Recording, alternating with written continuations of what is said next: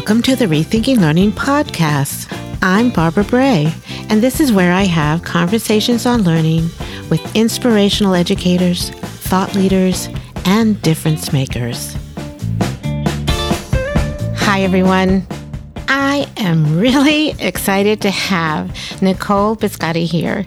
I have been wanting to talk to Nicole for a long time. Welcome, Nicole. Thank you, Barbara. I'm really excited to be here as well.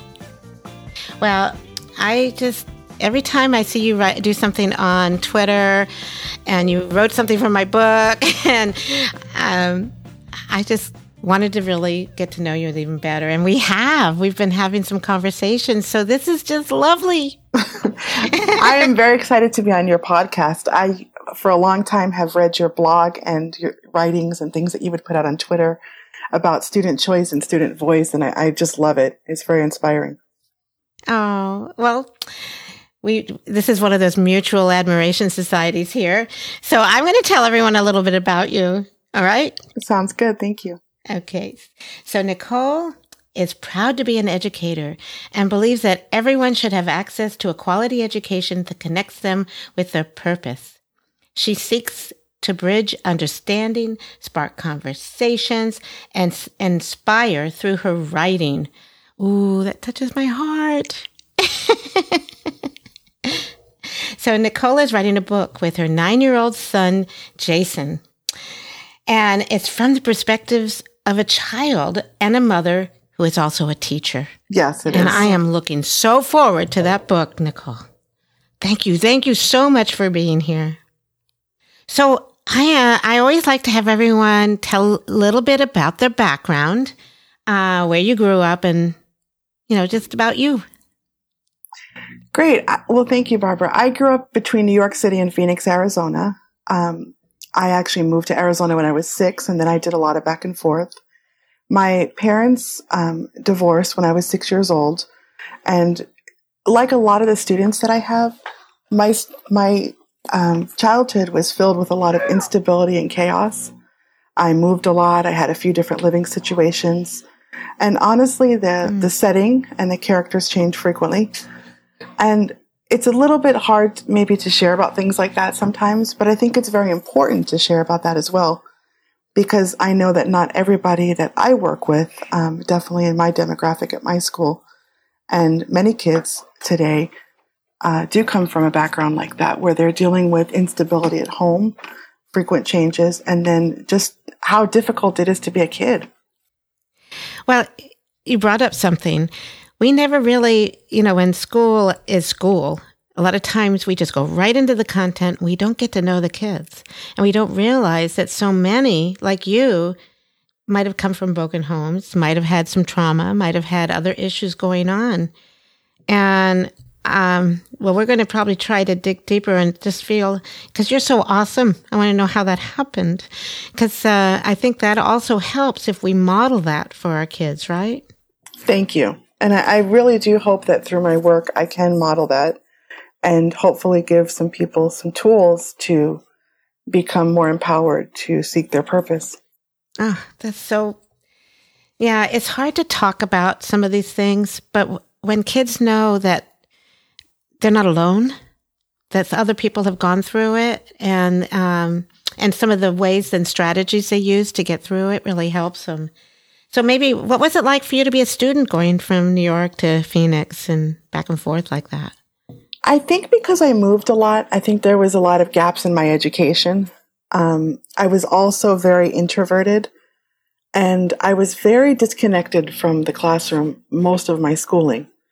I have a lot of kids in my classroom. I call them the sleepers. And I think most teachers know what I'm talking about. Those kids that we don't really know their ability because they're not really plugged into the classroom environment. They're quiet. Sometimes they're literally trying to sleep. But they're just not very interested in being engaged in the school setting. And I was one of those kids. I was very disengaged until high school. And then I did have a turnaround and became an honor student, in fact. Whoa. Was there a particular situation that caused that to have you turn around, or a teacher or something else? Or? When I was 14, I went to live with my dad back in New York City. And my father has extremely high expectations, has very high expectations of me academically.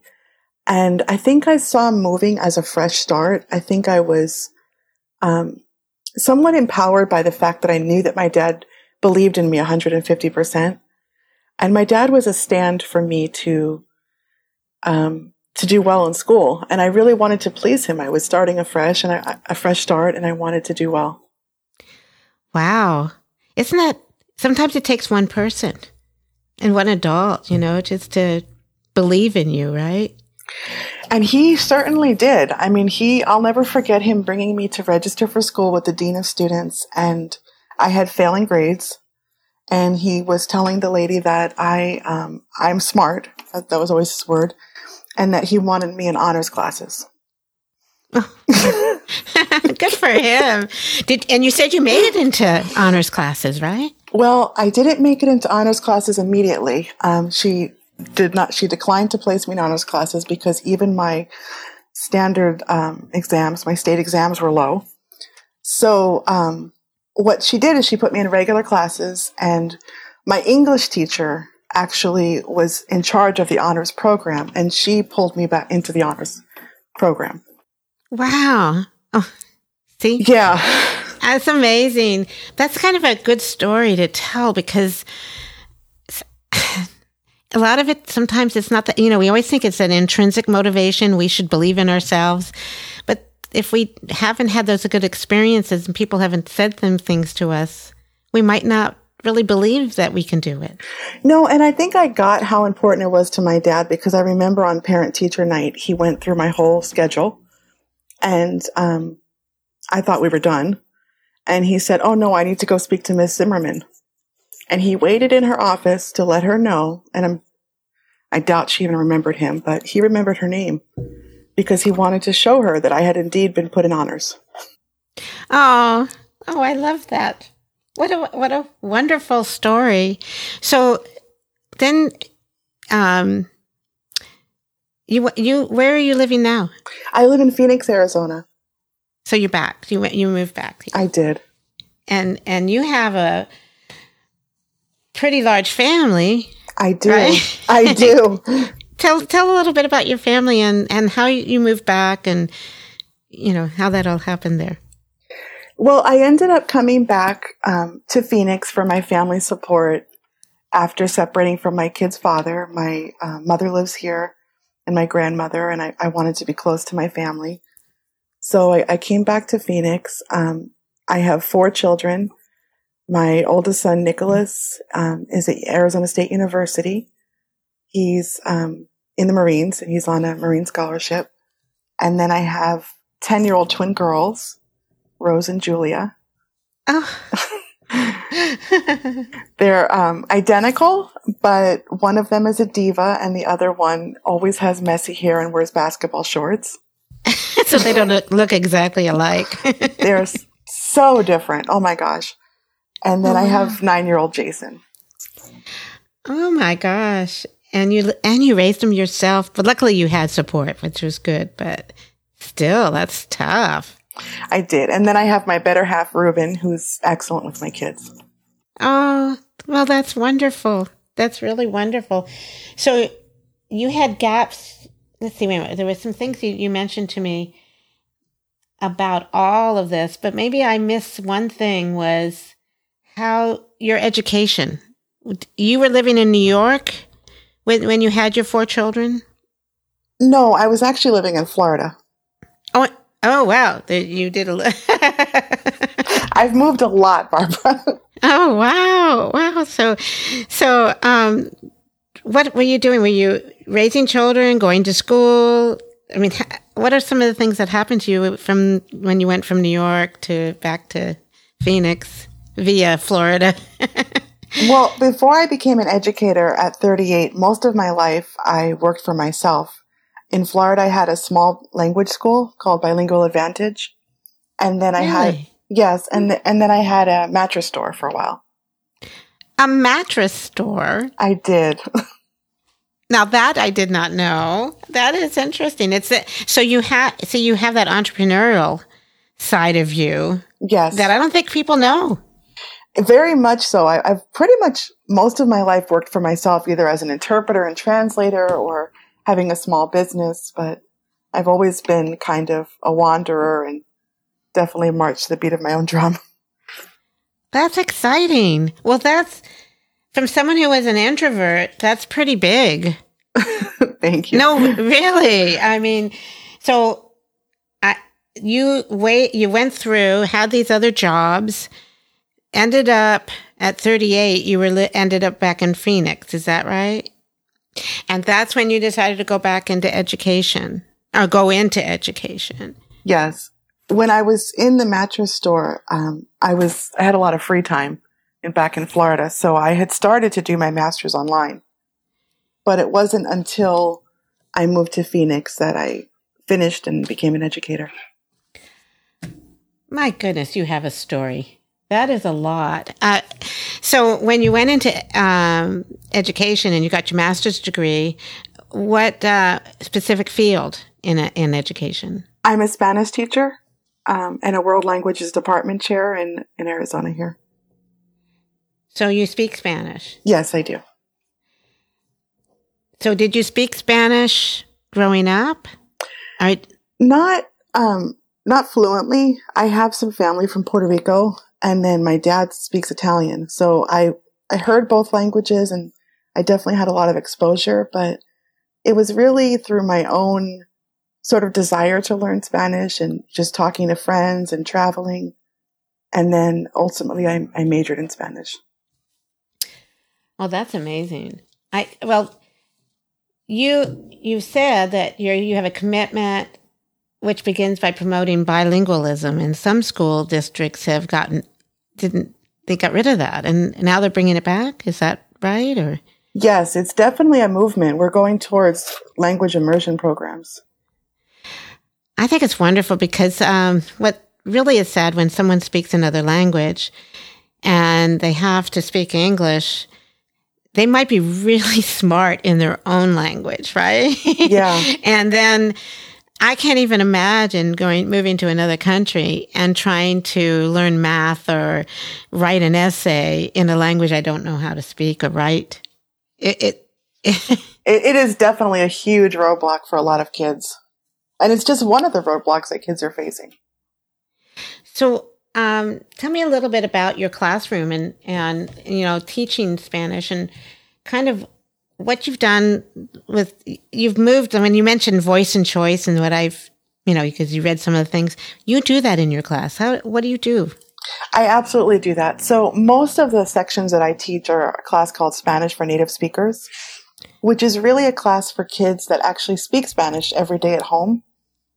Most of their parents are not proficient in English, and the dominant language in the household is Spanish. But what people don't realize is that even though they speak Spanish every day, they speak a very limited Spanish, because just like a kid would come to school at 5 years old speaking English, how many years of reading do we give them in spelling and literature and et cetera, right? Writing. These kids get zero of that. Mm. So although they speak Spanish, most of them have no background in reading and writing. They don't know the literature. They only know their heritage in terms of the country that their parents are from. So they don't realize the richness of the Hispanic culture across 21 countries that have Spanish as an official language. So there's really a lot for them to learn. And it's a very fun class, very exciting class. I love the idea of the culture. And so what do you do so that helps them understand the culture?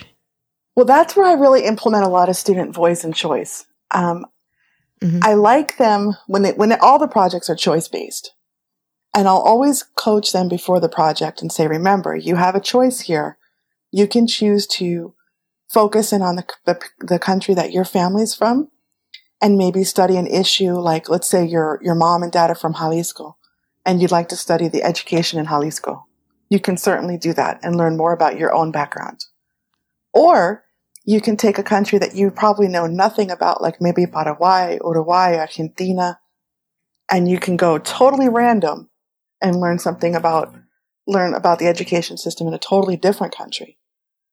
So during the year, I sort of guide them towards doing both. Oh, that's wonderful. There are, I've worked with a lot of different world language teachers. And what I see is not everyone's teaching it the same. And I want you to boast a little bit about what makes your class so special. Because you've told me some things, and I just want people to hear, because maybe if they know that projects really, and giving them choice and letting them have their opinions about things, just some of the ways you do that will help them. So the population that I'm working with is primarily of Mexican descent because I live in Arizona. And there's 21 countries that have Spanish as a official language. So what I do in every project that we're going to approach is I kind of coach the kids that this project can be an opportunity for you to learn more about your personal identity. So like, let's say your family is from Jalisco, you can certainly study the education system in Jalisco, or choose a social justice issue that you'd like to research in Jalisco. But the other opportunity that you have is to learn more about the Spanish-speaking world. So you can also certainly choose to work with Uruguay or Argentina and learn something totally new about a different country, which is in some way part of your heritage as well. Yeah, I love that. And what I like is you're bridging some of these ideas with peer support. I mean, you're having them work together in groups, or do you have them work individually? No, I almost always have them work in peers because I think the peer support piece is really important, the peer editing. And to be honest with you, I think that Spanish is all about, it's a language, it's communication, it's social. And I just think that there's a lot more learning it's a richer learning opportunity if they can work together. Oh, I think it's, for any class, I think it's wonderful if they can work together. But when they're working about learning the culture, I think that's really, really important. So how long have you been working as a Spanish teacher? For 6 years. 6 years. Oh, wow. Yes. I've been teaching in the public school system for 6 years. And then prior to that, I owned a language school for 3 years. Oh, that's what it was. Because I thought you were doing this for so long, real long time. And I realized, you had a mattress your company and you had these other things going on. And I'm just kind of blown away that you did some of these things before.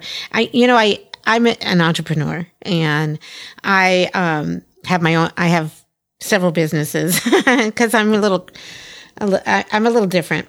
And so, but what I find is that when you can share some of the things that you're doing, because I bet you some of the kids, if they even looked at different types of opportunities, they could even kind of think of a business plan and write it in Spanish and share it in Spanish about something that they could do. That's just an idea. Absolutely. Absolutely. And I do incorporate marketing, business plans, and then also social justice, and then presentations as well, because I really want my students, they have such a huge advantage being bilingual, but I want to just sharpen their skills so that they can feel comfortable presenting in a company in Spanish as well. I like that because really, I don't want to say language, there's a language barrier, but they still need to learn those social skills and the skills that they'll need to be successful, no matter what language it is. And so what you're doing is just, you're incorporating them and then weaving it in so they can show. I can't wait to see some of them. So on that note, I'll have to send you pictures. Oh, yeah. Well, we'll put the pictures on. We put a post together. You and I will do that. Kind of, put a post together that goes with the podcast. Maybe you can put some pictures up. Awesome. That'd be wonderful, if you'd like. Yes, definitely. Okay, that'd be great. One of the things, and the other thing, you and I talked about your book. Yes. That you're writing. And when we first talked on the phone, you had 2 books in mind. And when you started telling me about both of the books, I was sitting there going, this idea is so amazing because there's so many kids that are like, your son, and I'm going to let you, do you want to explain that and kind of maybe even what we talked about? Absolutely. So my son, Jason, is 9 years old, and he has ADHD and oppositional disorder.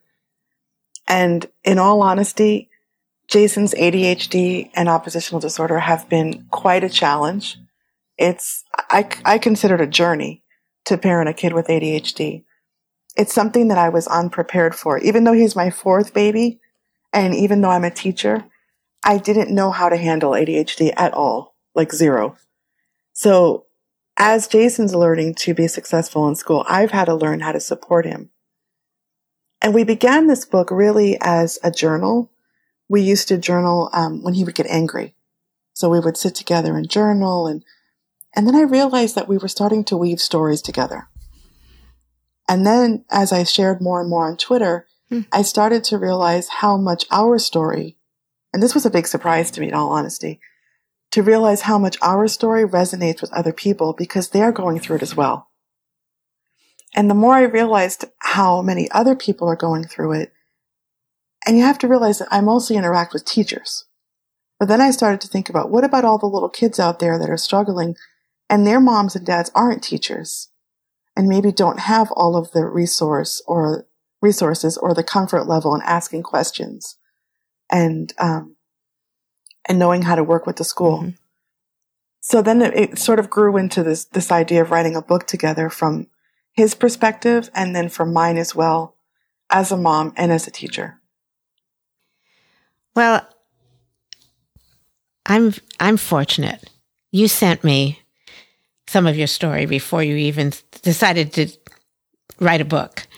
And it touched my heart.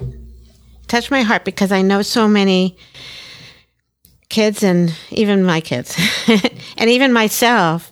I mentioned to you that I wasn't diagnosed, but there was something different about me. And I know kids that have had issues and maybe been diagnosed, but they really didn't give us any help. There was not much, like you said, as a teacher and a mom, it's all new to you. How did you handle it? I'm trying to figure out some of the things that I needed or what I would have done. And honestly, I've learned some strategies along the way that I definitely have seen worked with Jason, and then that's led me to start reading and researching. But beyond strategies, I would say that every kid, period, is so different. And definitely ADHD presents itself differently in every person. I think the underlying piece is that you have to just keep questioning, keep observing, keep communicating. This is such an ongoing process. We had an issue just a few days ago. There was an incident at school, and I wasn't quite sure how to handle it. And I spoke to a friend of mine and reflected, and then I had a conversation with the principal. And I had to tell the principal, I just told her, I said, I don't know how to explain this to you, and I hope that this doesn't make you feel defensive, but I have to tell you how Jason feels. And I just had to be that honest with her because sometimes there is no prescription. It's just really continuing the communication. You know, it's hard because I'm going to bring up an incident that happened to one of my children in fourth grade. And I was teaching at the school, but it was a different teacher. And I mentioned that my child who had feelings was embarrassed and hurt. And she got very defensive. Yes, I've come across that. It's almost quite like, a bit. It's like, how dare you question my teaching? You know what I mean? And I'm just thinking, aren't we supposed to be here for our kids? Isn't it really the kids first? It's not really about us. Is that right?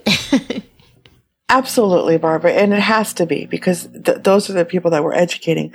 And as a mom, I'll be honest, it's been very confronting for me personally because I'm a little shy sometimes. Sometimes I feel uncomfortable expressing myself. But I have to express Jason's voice.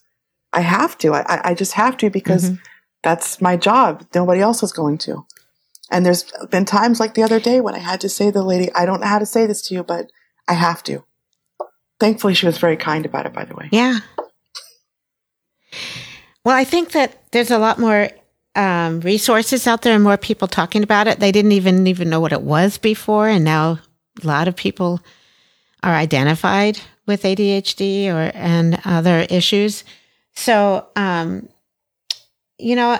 think, to me, having you write this book and having Jason also, and even putting up the videos you've put up, I'm really impressed. I'm impressed with Jason. He's talking about things that are very personal to him, and he's not that old. It's amazing. Thank you. And that's something that all along has been very clear to him, that he can share what he wants when he feels like. It's definitely been his choice.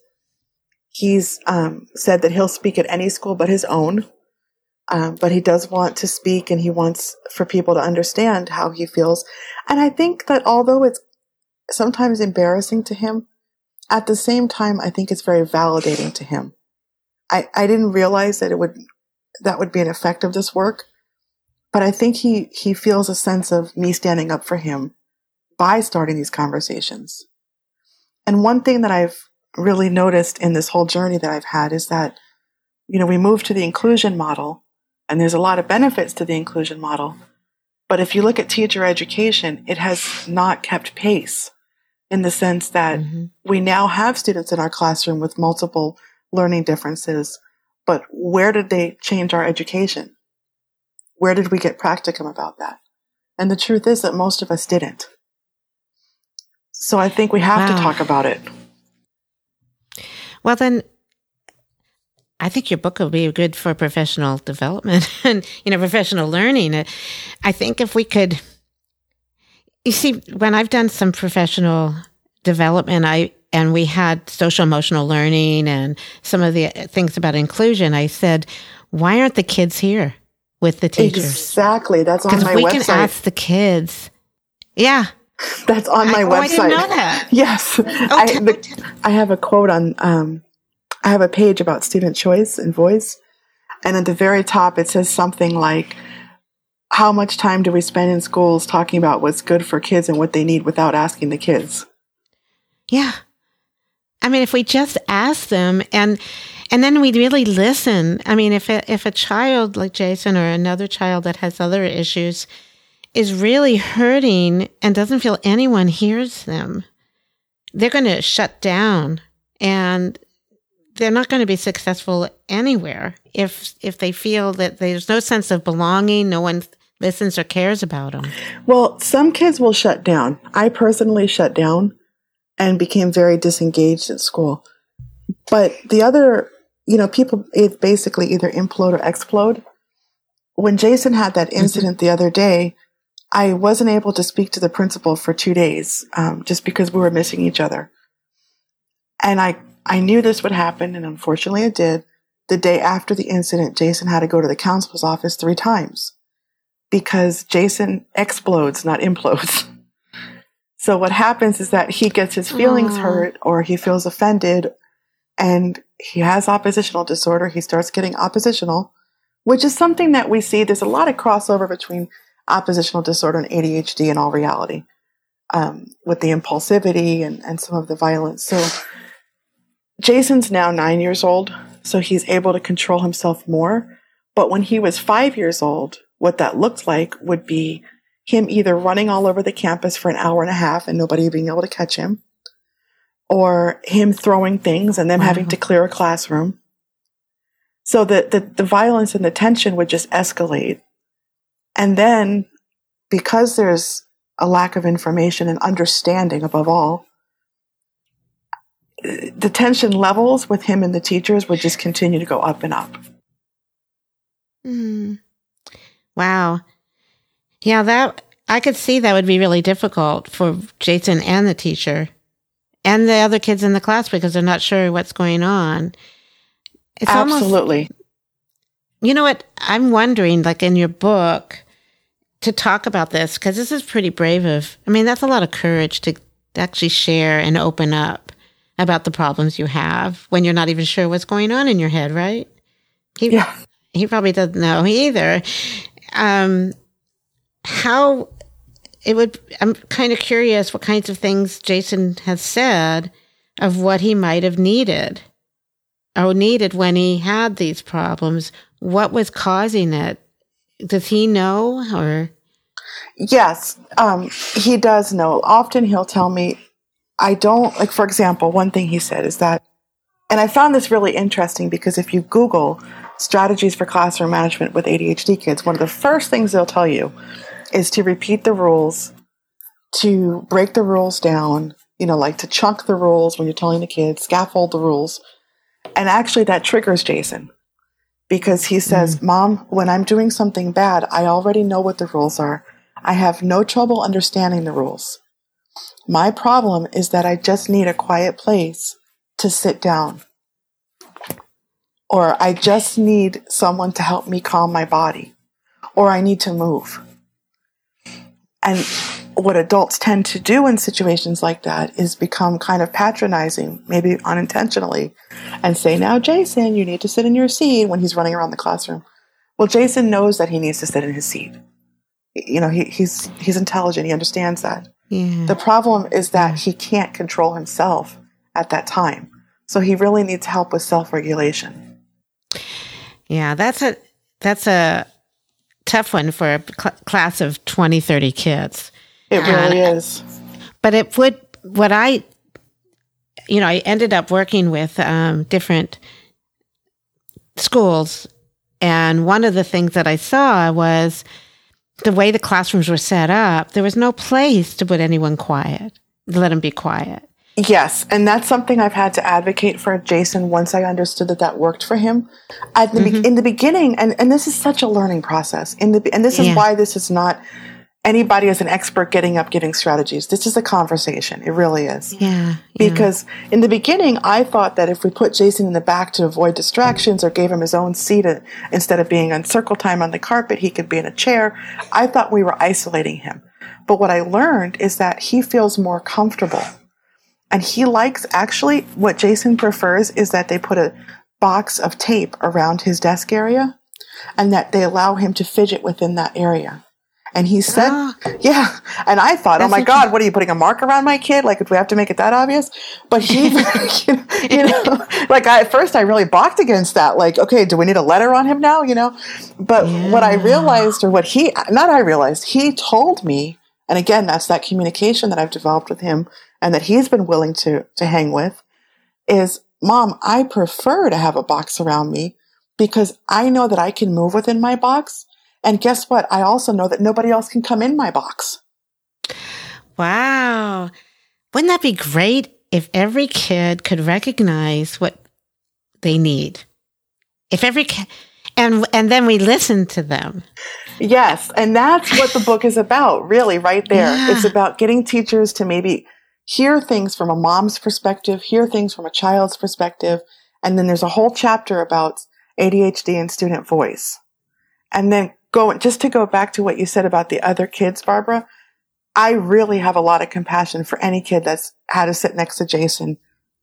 Maybe not this year, but in his former years, absolutely. I don't know whether the model that we're in or Jason being in a regular classroom is the best idea. I'm not qualified to take that on. But what I do know of that, if this is the model, then we also need to prepare the other children. So something that I've spoken with Mandy at EduMatch and also with Sarah is later on after the book is released, we're going to be doing children's books that correspond to each chapter. And these books are designed to be stories and to be entertaining, but to sort of let kids know what it feels like to be a kid with ADHD and how they might act and why. Oh, gosh. So lucky me, I'm working with Sarah and Mandy at EduMatch too, because I'm writing a book there. But the idea that they came up, did you come up with that idea or did they come up with that idea? I came up with the idea of children's books, and then that was Mandy's idea to attach them to each chapter so that we could deepen the conversation. So that the teacher could be reading or the parent and then the kid. Oh, they're so brilliant. They're amazing. That is wonderful. Aren't you glad? I told you they were wonderful. The right people come at the right time. I told you that. They're just amazing. So, oh man, I could talk to you forever, but I actually have to, cut this off right now. But I am so excited that we did talk about the things I wanted to talk about, which was, one, your book, and find out a little bit more about you. And I'm knowing that you had your own school and you had a mattress company. Come on, I didn't know any of that. And that your son is amazing. He's Thank amazing. you. He's learning how to tell what he needs. And I think that's one thing that all of us need to be able to say, I need it. Maybe if I need a box around me, that's what I need. Right? Exactly. If all kids told us, and as you said, if we listened. Yeah. And also acted on it and said, let's try it. And so if we could leave, one suggestion for, one thing, I think that's it. Listen, right? Yes. Listen. Oh, I love this. This was really, really wonderful. It really was, Barbara. Thank you so much for having me. Oh, you are so welcome. Well, we will definitely put the post together and share this, but Nicole, you're a dear. And Jason, he's just wonderful. I can't wait to meet him in person. That has to happen. Thank you. Okay. Bye now. Bye now. Thank you for listening to the Rethinking Learning podcast and my conversation with Nicole Biscotti. Make sure you check out the complimentary blog post about Nicole and her story along with resources and links. Please subscribe to the podcast. We welcome your review and to share out the post with the podcast. You can also subscribe to my website, barbarabray.net, to receive announcements and updates so you don't miss any of the conversations.